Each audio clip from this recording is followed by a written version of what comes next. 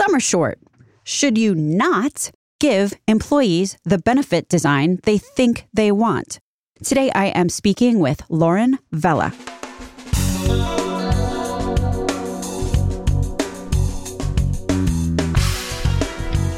American healthcare entrepreneurs and executives you want to know. Talking.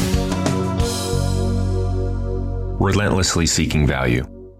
Lauren Vela is back on the pod today with a summer short that originally was a section of episode 406 that unfortunately I had to cut. It was a little bit tangential to the why with the employer inertia theme that the original episode was about. But tangential does not mean unimportant. This clip has some really critical insights on a different topic that may or may not, to a greater or lesser degree, contribute to inertia. And I'm going to call this other topic, the benefit design that most employees might ultimately be the most satisfied with might not be the one that they are explicitly asking for. Let's start with three kind of market research insights that Lauren Vela, my guest today, uncovered when interviewing friends and neighbors not in the healthcare industry about their benefits. And she talks about them in the interview that follows, but here they are in sum. Number one, nobody reads their benefit information. Number two, they are unhappy with their benefits. And number three, the most important thing for them is to have choice. They want to avoid the notion of managed care. In thinking about this, I was reminded of a Henry Ford quote. If I asked my customers what they wanted, they would have told me a faster horse. Or Steve Jobs famously said, some people say, give the customers what they want, but that's not my approach. Our job is to figure out what they're going to want before they do. Jobs' whole thing, after all, was that true innovation often comes from anticipating customer needs and desires before they can articulate them themselves. So let me reconcile Lauren's findings when she interviewed people about what they want in their benefits and what Henry Ford and Steve Jobs have to say about the matter. First of all, patients/plan members. Most people have never experienced a comprehensive primary care situation where they are assisted in finding the highest quality specialists or subspecialists and have their care coordinated. They have never had someone worrying about them in their in-between spaces, as Dr. Amy Scanlon put it, between appointments. This is all just a fantasy. It is a reputed Shangri-La that almost no one has ever seen with their own two eyes.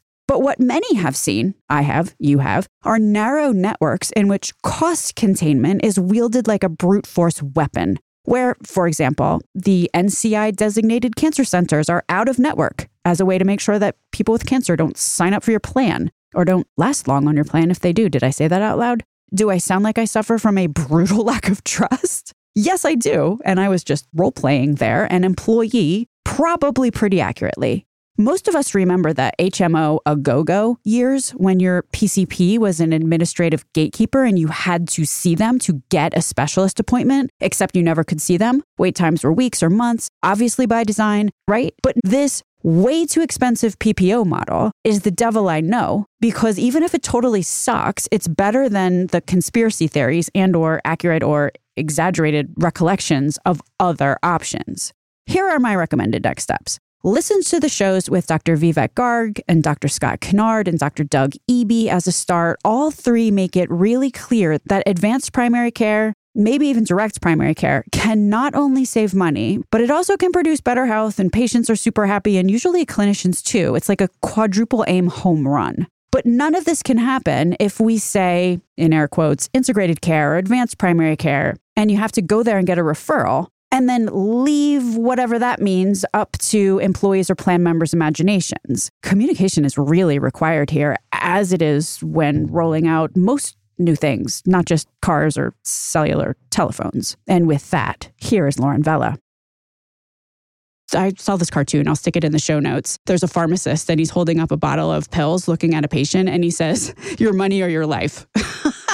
I mean, like, these are the decisions. I'm laughing. It's so not funny that employees that are commercially insured across the country are truly facing. You would actually think that it would, in fact, be a benefit differentiator to be able to tell employees, look, I'm going to get you integrated care, which is certainly something that many employees have raised their hands up and said, I would rather have, like, integrated care is in fact a message that resonates. The cost of care is becoming such a huge issue these days. Like, employees and employers can be on the same team if they choose to be. It's not like you're saving a couple of bucks at that employee's expense. It's almost the other way around. I don't disagree. I think Americans are getting very fed up. But when you mention that the employees are now saying, look, okay, I get it. I'll take the integrated care. But do they really understand what that means? Are they really willing to say, even though there's a lot of data to suggest that this would be so much better, are they willing to say, yes, I will have a primary care provider, and I will go to that primary care provider, and I will invite that primary care provider to be my quarterback? I mean, are employees really saying that? I don't think they're totally saying that yet, even though there's data to show that that would be so much better, but we still have so many folks not using primary care that way. They're going right to specialists. They're not always identifying the best, highest value, highest quality specialist. Now, some companies are taking an effort to try to bring that information, but it's not easy. When I was at PBGH, I did this video. It was very amateurish, but it was a huge wake-up call, I think, for a lot of folks. And what I did is I just interviewed a bunch of people who have employer-sponsored insurance, but not people like you and I who are in the industry or anybody who's in the no benefit folks, right? I just interviewed friends and families and neighbors, folks who have employer-sponsored insurance. They're accountants and lawyers and factory workers. They were not in the healthcare business. And I asked them what they think and how they use it. Some of them didn't even know what they have, right? None of them listen or read their benefits information. They all made that point. They basically are all unhappy. So that's the irony of all of this effort that we have at our employers to really attract and retain and keep everybody happy. But no one's really happy. I mean, it costs too much. It's very complicated. It's very confusing. But what they also said is, but thank goodness most important thing is to have choice. Because if I get sick, I have to be able to go wherever I want to go. So they wanted to avoid this notion of managed care. So I hear what you're saying. Americans want something better. I don't doubt that at all. I'm not sure that Americans really know what would be better. Like, really what would be better is for everybody to have a primary care provider who helped them make the right decisions, and that we gave the primary care provider the time and the resources and paid them appropriately to have a team, not just the doctor, but a team that included a pharmacist and a diabetic educator and a nurse and a mental health professional, and that there was 24/7 access and all these things that we know would make for better